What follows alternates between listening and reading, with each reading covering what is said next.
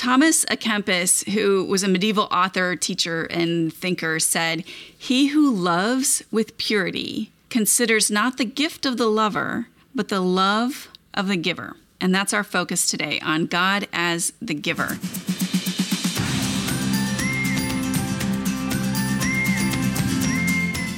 Welcome. I'm Michelle Berkey, and this is Praying Scripture, a weekday broadcast where we use God's own words to honor Him and to talk to Him about the things going on in our life and in our world. We are in episode 167 today and praying about God the giver. But before we do that, we're going to open with a bit of worship. And today's worship is going to be from a verse that you will all find super familiar, maybe the most famous scripture in all of the Bible, John 3:16. And it says, "For God loved the world in this way. He gave His one and only Son, so that everyone who believes in Him will not perish, but have eternal life." We'll get to this a little bit more in the days to come. But since we're focusing on God the giver this morning, I thought it made sense to start with worship around this verse, around this ultimate gift that He gave, because we're not going to do that in the verses down below. I left this one out of the verses below. So we're going to start with this. God loved the world in this way. He gave His one and only Son, so that whoever believes in Him will not perish, but have eternal life. So let's pray. Father, You are the ultimate giver, and You've given us the ultimate gift. You gave us Yourself. You've given Your Son as sacrifice. Jesus, You gave Your own life for us. You've given the Spirit to come and live with us. I can't imagine any more profound a gift than Your own life, than the life of Your Son, than giving us the Spirit. And I'm so appreciative of that today, and just want to say thank you. We'll be saying thank you for a lot of things in the next few days, but as we look at who You are as a giver today, I think that we have to start here.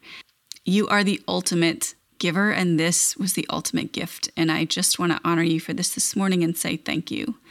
Pray that You would open our hearts today to whatever You have to teach each one of us, whatever You have to say, even if it's not teaching, whatever You have to say to each one of us.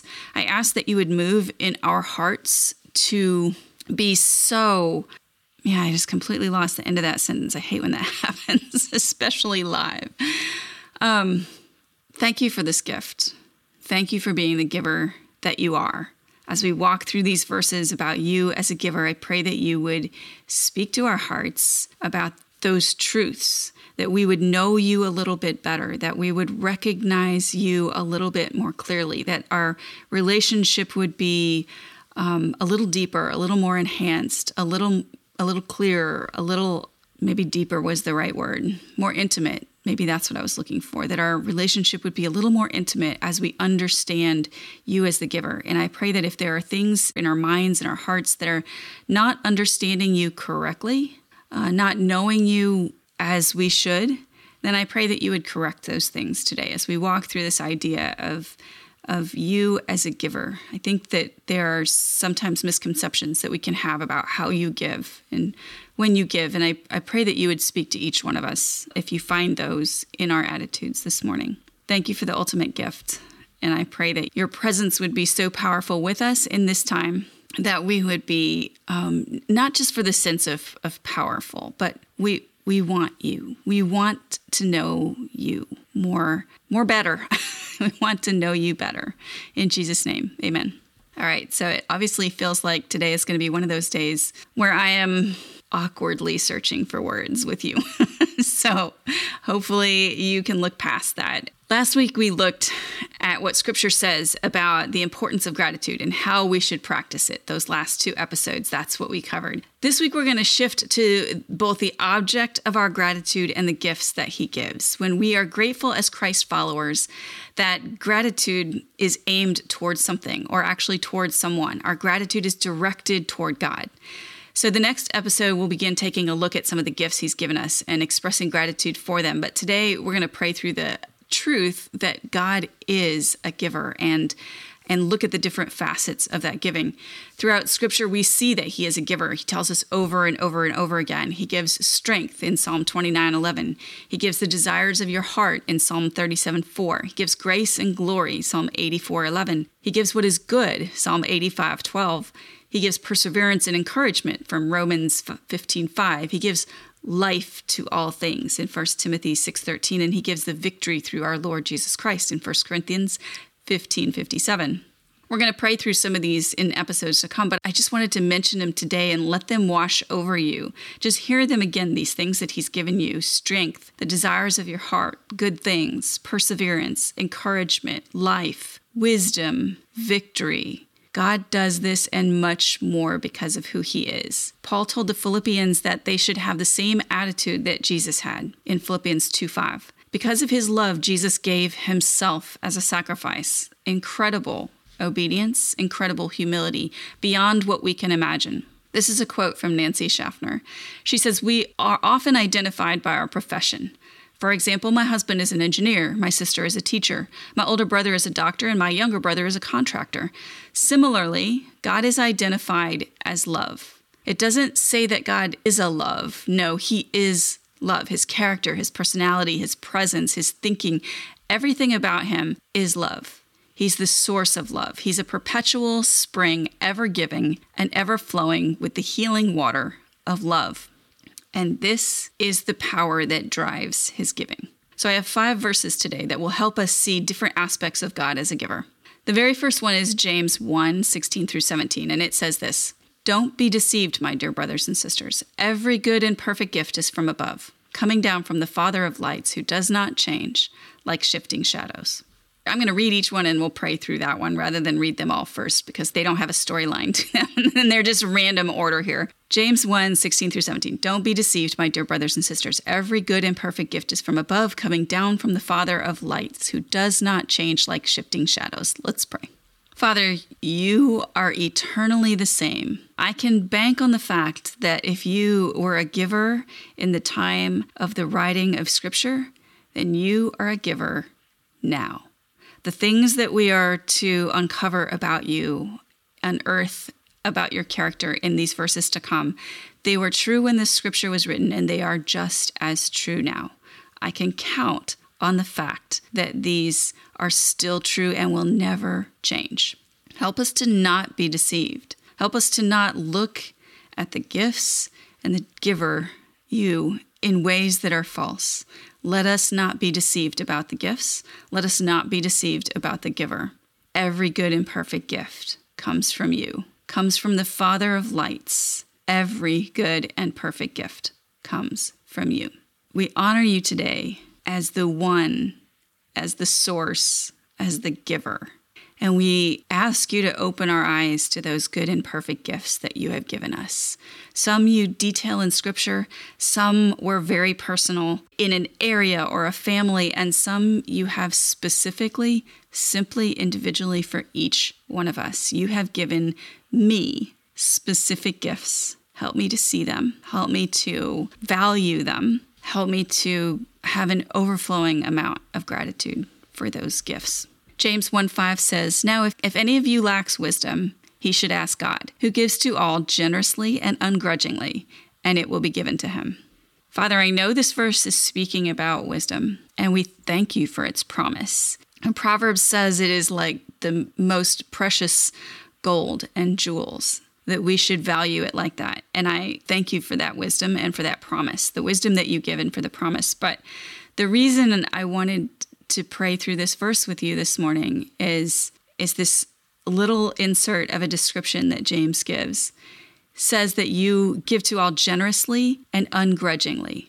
Let my giving be the same way. Let me emulate your heart in my giving, generously and ungrudgingly. But helps me also understand that that's how you give to me. You want to give with this overwhelming generosity and without a single bit of grudging. Like so many times we might feel like we give too much, or we're being asked to give too much. That if I give, there will be nothing left. That I resent the idea that I have to give this thing.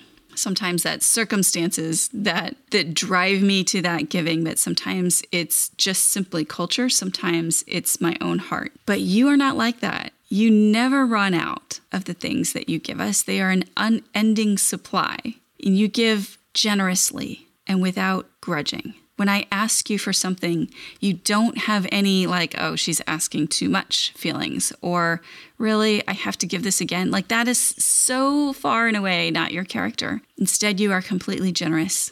Give without grudging. And I pray that we would come to you with the confidence that should inspire in us, that your generosity and your ungrudging nature, that these are foundations that we can be sure of. And when we ask for things, we are freed from that perspective. Help us to see the truth of who you are as a giver. 1 Timothy 6:17 says, "Instruct those who are rich in the present age not to be arrogant, or to set all their hope on the uncertainty of wealth, but on God, who richly provides us with all things to enjoy." Father, again, thank you for this perspective on and the instruction on who we are to be and what we are to value. I pray that you would sink that into our hearts, that we would not be setting our hope on the uncertainty of wealth. But really why I wanted to talk to you about this verse today was this idea that you richly provide us with all things to enjoy. It extends this generosity and tells me that the things that come from you, I should be enjoying. Help me step into the gifts that you have given us with the freedom to enjoy them fully, with the freedom to grasp them and use them and love them in a way that is vibrant and bubbling over with enjoyment. Sometimes I think that we get so serious, and we should be serious, but it's not all there is. You are a God of laughter, a God of enjoyment, a God of rich joy. And I pray that we would step into those things that you have given us and enjoy them. You also are our provider. You say that you will richly provide all things for our enjoyment. You will richly provide all things. I ask that you would help us remember that you have this abundance to give, this abundance of love, this abundance of life, abundance of strength, all the things that we mentioned early on and let roll over our hearts. Like these there's no end to what you can give us. Help us to come as children with confidence and with joy and with enthusiasm and with the knowledge that you want to give out of the richness of your blessings.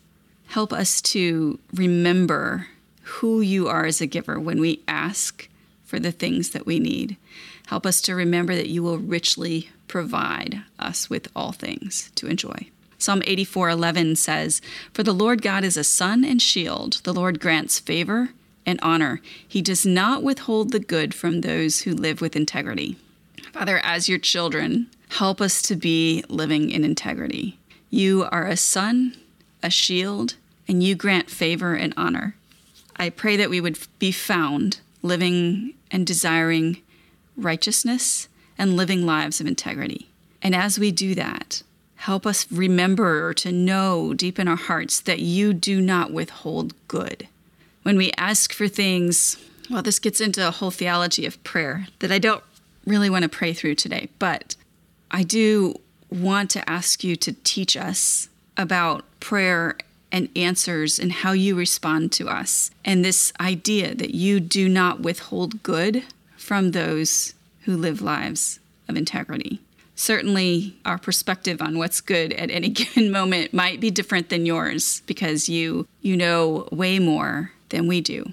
But let us trust in that you know that you are good and that you don't withhold your good from us.